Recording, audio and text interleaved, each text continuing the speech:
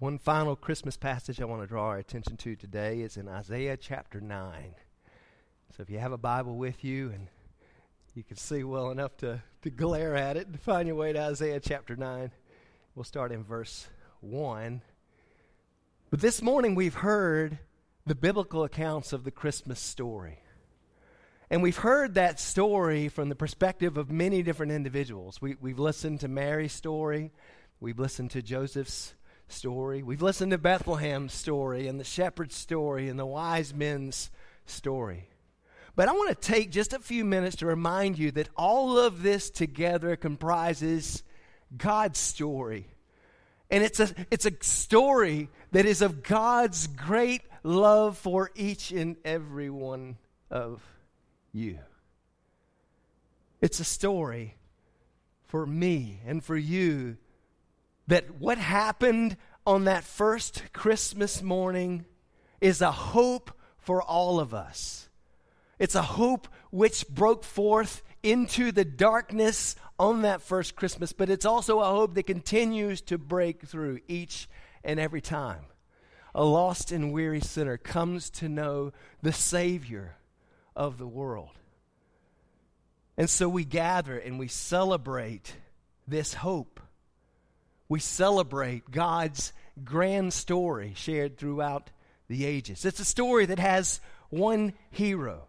From long ago to the eternities beyond, it's a true story about how God sent His only Son, Jesus, to be the rescuer that you and I need. And God's rescue plan has been launched for all people who dwell in darkness. That includes you and that includes me. Because if we're honest, all of us have lived at least some portion of our lives in the darkness. We've all sinned. We all fall short of God's glory. We've all stumbled into the darkness. And long ago, roughly around 700 years before God's light began to break forth in the lives of Mary and Joseph and wise men and shepherds, God had already planned out those 700 years before. And even long before that, in eternity past, He had already planned out how His story of a Redeemer might be our story of redemption and rescue and restoration and the source of our eternal hope. Even then, even long ago, the God of heaven put the world on alert that one day soon He would turn on the light for those who were in the darkness so that they might find their way back to Him. Let's hear that promise in Isaiah chapter 9, verses 1 through 7. But there will be no more gloom for her who was in anguish. In earlier times, He treated the land of Zebulun and the land of Naphtali with contempt. But later on, He shall make it glorious by the way of the sea, on the other side of the Jordan, Galilee of the Gentiles. The people who walk in darkness will see a great light. Those who live in a dark land, the light will shine on them. You shall multiply the nation. You shall increase their gladness. They will be glad in your presence, as with the gladness of harvest, as men rejoice when they divide the spoil. For you shall break the yoke of their burden, and the staff on their shoulders, the rod of their oppressor, as at the battle of Midian. For every boot of the booted warrior in the battle tumult, and cloak rolled in blood, will be for burning, fuel for the fire. For a child will be born to us. A son will be given to us, and the government will rest on His shoulders. And His name will be called Wonderful Counselor, Mighty God, Eternal Father, Prince of Peace. There will be no end to the increase of His government or of peace on the throne of David and over His kingdom, to establish it and to uphold it with justice and righteousness from then on and forevermore the zeal of the Lord of hosts will accomplish this. Some of you came into the service today and you noticed that the lights were a little bit lower than normal. And your mind began to consider physical darkness. Have you ever gotten up in the middle of the night and you've tried to make your way across what you know is a familiar room, but you caught your toe on the corner of the bed or on the door jamb, or something was laying out on the floor that caused you to stumble across the room because of the darkness, even in the midst of a place that had become so familiar to you? I think a lot of us have experienced that sort of issue. And many of us know that that little bitty toe can cause an awful lot of pain. Because that's the reality we find sometimes when we are stumbling about in the midst of the darkness. And dwelling in physical darkness can cause us a lot of trouble. Well, here in Isaiah chapter 9, God promises the people who walk in darkness that a child will be born, that a son will be given, in order that he might give great light to them. You know, it's amazing the difference that a little light makes when you're in total darkness. I've gotten pretty accustomed to using my cell phone, and I can just swipe down and real quickly I can put on a light that I can use in the midst of the darkness. I used it just this morning, for example. When I rose early to kind of complete my studies for today, my wife was still resting. My family was still resting in the bed. And usually I'll take that little light and I'll turn it on, and it helps me to get to my sock drawer. It helps me to get things done for the morning without waking everyone up. I don't normally aim it at my wife unless I'm just feeling a little bit of spite and I want her to share in my early morning experiences. But just a little bit of light, a little light can make a great difference. And yet, what God promises here is not a little light. He promises that he will give a great light to these people who are walking in darkness. In fact, down in verse 6 of Isaiah 9, God promises that he will cause a child to be born and a Savior, a son, to be given to those who are in darkness. And this child will be called these wonderful names that tell us of his mission, tell us of his purpose, tell us of his character. He will be Wonderful Counselor, Mighty God, Eternal Father, as in the Father of those who are of the faith, and Prince of Peace. This child is promised so that the defeat of the darkness and the movement of those who walk in darkness will be from gloom unto glory. This is the hope of Christmas that we celebrate today. And over again today, we've heard the story of this child, this son that God promised to give.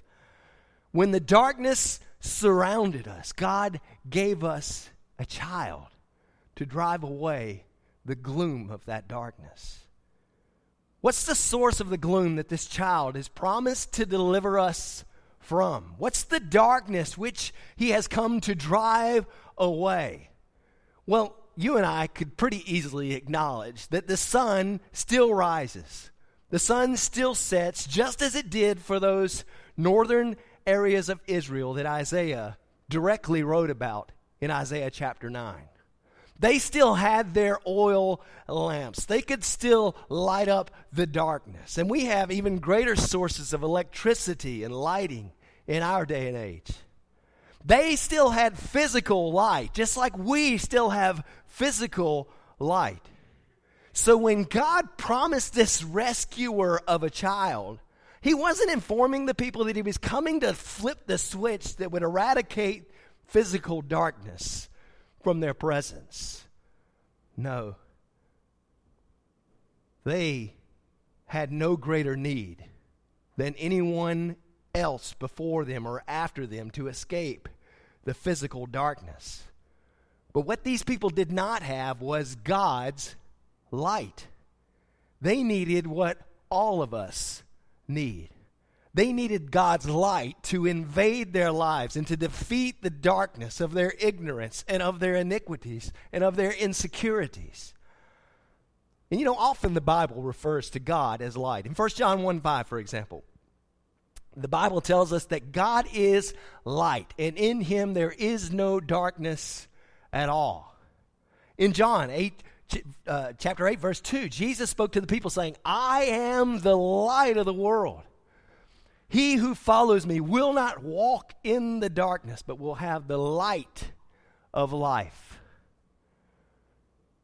And the things which lead us away from God, the things which cause us to be without God, this life lived in rebellion against him and shut off from fellowship with him. To live that sort of life is to be living in darkness. And so these things that lead us away from him, our sin, our rebellion, our stubborn hearts, our unbelief, these things lead us into spiritual darkness. And God isn't concerned with keeping us from stubbing our toes. He's concerned with keeping us from missing his glorious design for our satisfaction in a life that is lived experiencing him and the blessings that he offers to us. Life as it was meant to be experienced, the abundant life that he extends to us. God doesn't want you stumbling about in spiritual darkness. And that's why the child of Christmas, who grew to become the Christ of Calvary's cross, has come. God wants you to know of his love for you. He wants to defeat the darkness in your life. And the birth of Jesus was the dawn of the defeat of darkness. And friend, I just want to say, if you are not clinging to the Lord of heaven as the Lord of your life, then you are walking in spiritual darkness. Do you ever struggle with guilt? Do you struggle with fear? Do you struggle in your life with hopelessness? That can be a pretty dark place to be. But God has given us a gift through his Son, who offers you a hope that defeats the darkness. And I just ask you, could this be the gift of Christmas that you need? Do you need the light of Christmas to defeat the darkness in your life? In fact, let me ask you 3 questions to consider whether the gift of God's light at Christmas is the gift that you need. Here's the first. Do you battle with the darkness of ignorance? None of us wants to claim that we're ignorant, but the idea that we're just going to kind of shut ourselves off, we're going to consider ourselves to be sufficient in our own right. You see, the people that Isaiah wrote about certainly battled with the darkness of ignorance. God's prophet speaks in verse 1 here of those people who were in anguish. And he calls out by name the lands of Zebulun and Naphtali. Those might be new names to you. Those are names of individuals who were descendants of Jacob, descendants of the one who would be renamed by God, Israel. And the descendants of those children of Jacob would become nations themselves. And so we're talking about 2 nations of people that settled within the northern kingdom known as Israel. And those two nations of people, those 2 groups of individuals that were settled, actually settled in the area that was known as Galilee. And if you've been tracking with us for long through our study of Luke, you'll know that Jesus made a city within Galilee the headquarters of the beginning of his ministry on earth. Nobody expected that because the people in those northern nations had not been faithful people. Isaiah's already called them out for some things which they had done, which were very unfaithful things to do. And yet Jesus made this city of Capernaum within Galilee that headquarters of his early ministry. And multiple times, individuals who would hear about Jesus in the New Testament wondered, can anything good come out of Galilee? Or they would say, search the scriptures. Is it true that a prophet could come out of Galilee? They didn't expect that because the people of this northern region, the people of Zebulun, the people of Naphtali, were not faithful people. They had intermarried with others. They had done things which caused God's wrath to be against them. And yet God had chosen that he would make that land of darkness, that land of spiritual darkness, that land of the Gentiles intermixed with the Jews, a glorious land. And that's because the light of the world had dawned on the darkness of that region. It was on the Sea of Galilee, that northern region, where Jesus walked on the water and stilled the storm. It was on the crests of the mountain nearby where he fed the 5,000.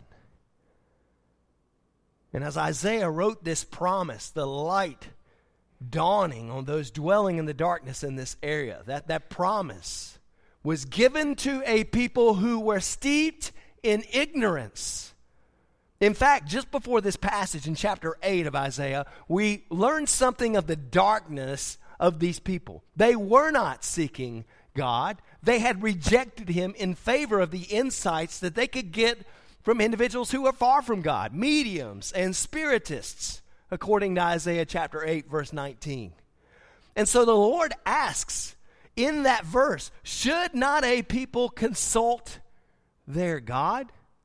That is, they were trying to figure things out on their own. They were not consulting God. They were trying to get it all figured out apart from him. They ignored his will and his plan for their lives. And rather than seeking his face, rather than living in accordance with his word, they lived as though he didn't exist. And this led them into darkness, into spiritual darkness. Just a couple of verses later, God promises, right before we get into Isaiah chapter 9, that they will look to the earth and behold distress and darkness, the gloom of anguish, and they will be driven away into darkness. Now, when we look to the earth for our understanding, when we refuse to consider or to consult the God who created the earth, we find ourselves in darkness. Paul lays that theme out in Romans chapter 1, where he writes about how the wrath of God is revealed from heaven against all ungodliness and all unrighteousness of men who suppress the truth in unrighteousness. He says that which is known about God is evident within them, for God made it evident to them. And yet individuals did not honor him as God or give thanks. And so Paul says they became futile in their speculations, and their foolish heart was darkened. There's that word again, darkness. Friend, are you living your life as though God does not exist?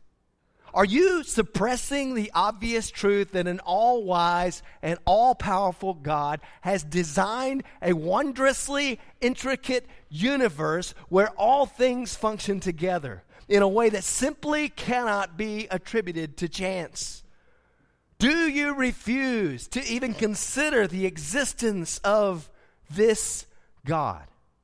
Or perhaps you know that he exists, but you refuse to seek him, or you refuse to live according to his design. Is that you?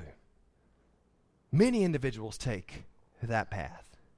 They try to figure it out all on their own. They try to make it all on their own.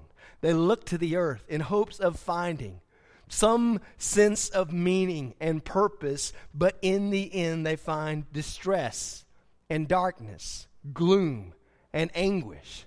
No matter how hard they try, they can't make any lasting meaning of it all. And time again, they find themselves falling into darkness. The darkness of doubt, the darkness of disappointment, the darkness of uncertainty. Hear me on this, my friends. God has sent a child to defeat the darkness of ignorance.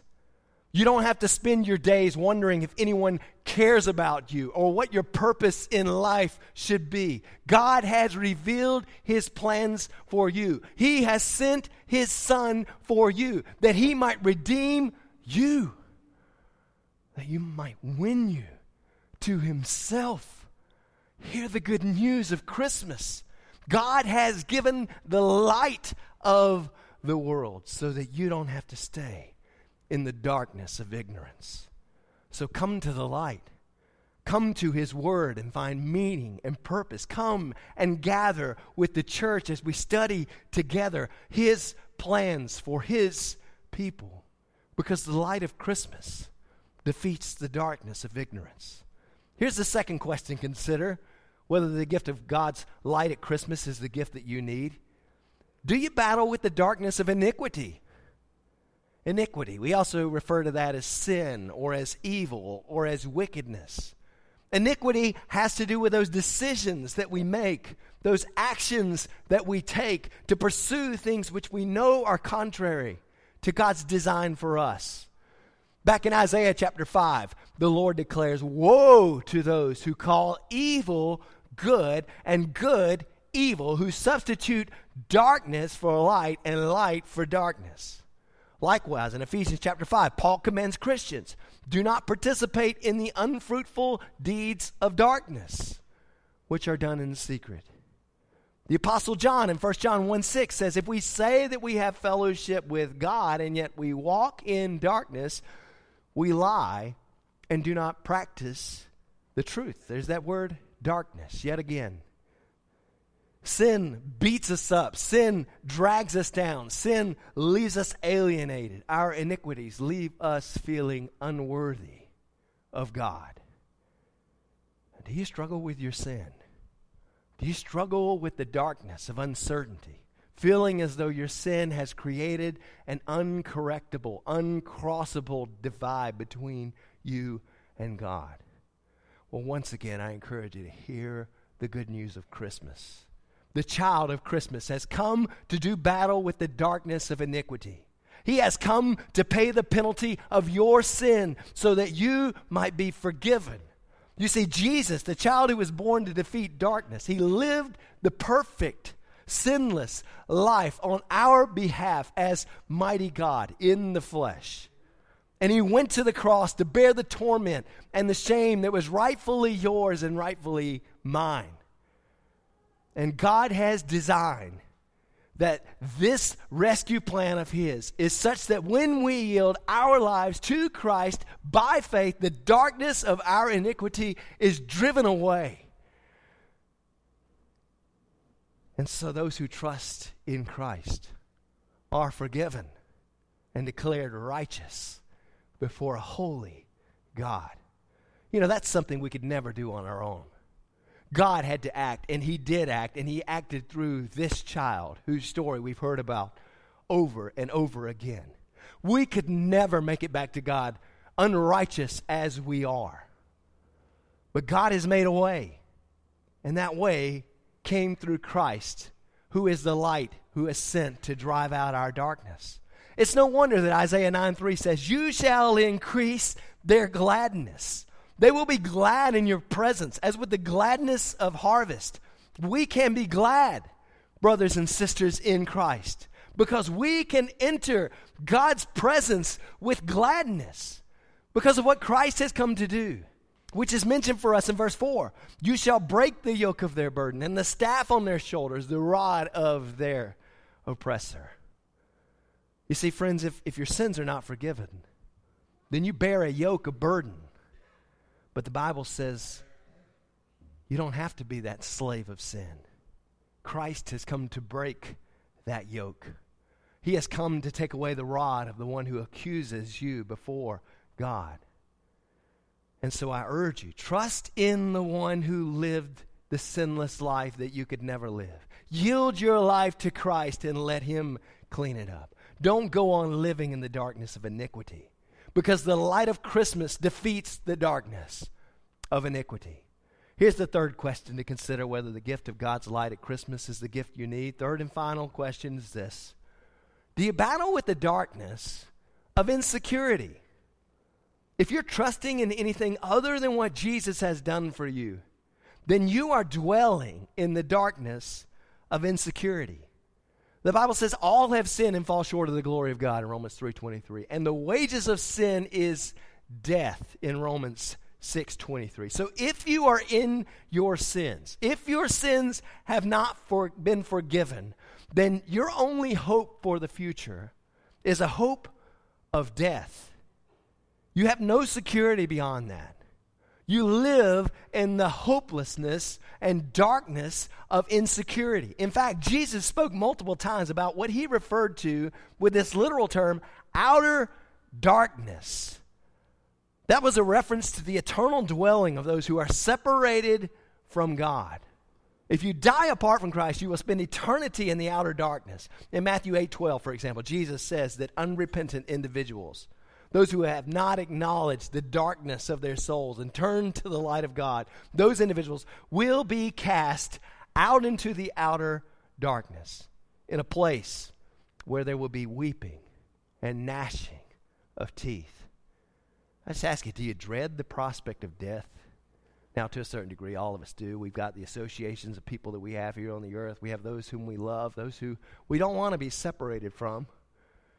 But for the Christian, there is a hope that endures. And we know that physical death does not bring about a worse status of who we are, though we may be separated from those whom we love. We are entered into the very presence of the Lord because of what he promises for us.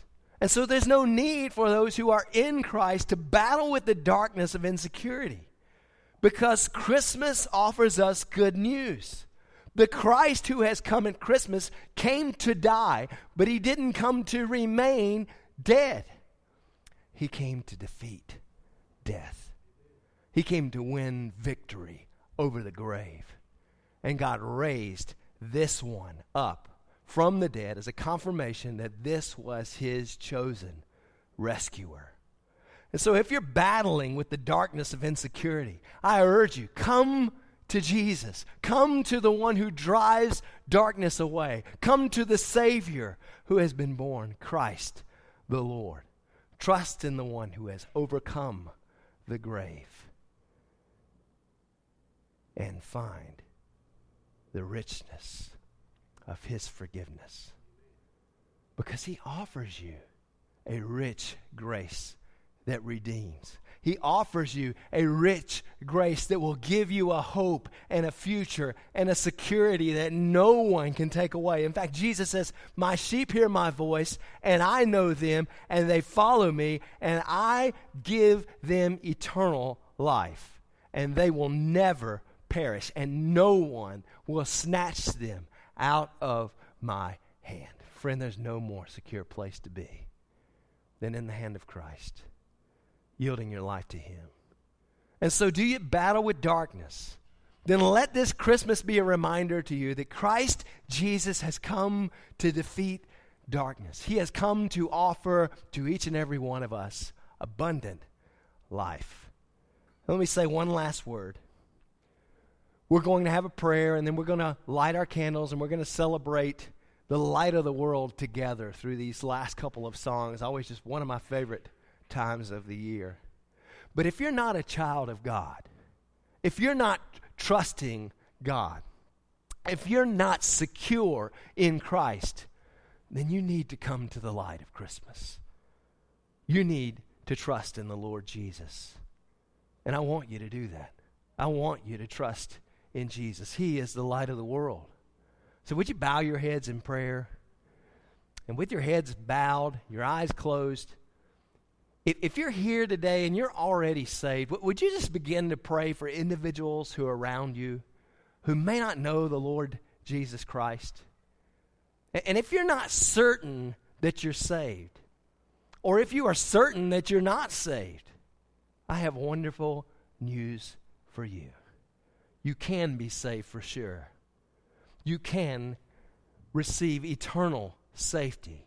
You can eternally drive the darkness away by receiving Jesus as your personal Lord and Savior. And so I want to encourage you to pray a prayer with me. If that's you, if you're ready to give your heart to Christ, I want you to pray along with me, because you can be saved. You can be sure. You can receive Christ as Savior. And there's nothing magical about this prayer. It's only an expression of what must be in your heart. But I'll tell you this, God honors a prayer like this offered in sincerity. And so if you need to be saved, I urge you to pray something like this. Dear God, I know that you love me. I know that you want to save me. This good news that we hear about Christmas, God reminds me of your love for me, reminds me that you long to save me. Jesus, you came to drive out my darkness. I believe that you died to save me. You promised to save me if I would trust you. And so now with all that I have, I trust in you, Lord. I believe that you are the Son of God. I believe that you paid for my sin with your blood on the cross. I believe that God raised you from the dead, and now I receive you as my personal Lord and Savior. I receive you by faith. I trust you once and for all to save me. I trust you to be my Savior and my God and my friend. God, would you start a work in me now to make me the person you want me to be? My life is yielded into your hands. I will follow you the rest of my life, not in order to be saved, but because you have saved me, and I am grateful for your work. I will follow you, and I will live by grace for your glory. I will not be ashamed of you. Because you died for me, I will live for you. And I just want to tell you, friends, that if that's your prayer, if you would offer a prayer like that to the Lord Jesus Christ, you can have full confidence that he will save you. Because he is a God who yearns for you to be restored. He is the God who yearns for the darkness to be driven away. And so if that's a prayer that you've prayed, I want to encourage you to let somebody know about it. Maybe you've got a friend or a family member who's here. Maybe you've given your life to Christ. Don't let that celebration, don't let that good news, don't let the light that drives away darkness in your life be something that you take away and keep hidden to yourself. Let someone know, and find a good church. It doesn't have to be this church. Find a good church that will love you and support you. We'd be happy to be that church, but find a place where you can be engaged with God's people and grow in his light and his love. We're going to celebrate the light that has come into the world now. So if you have your candles, grab those out. Ask our leaders to come forward.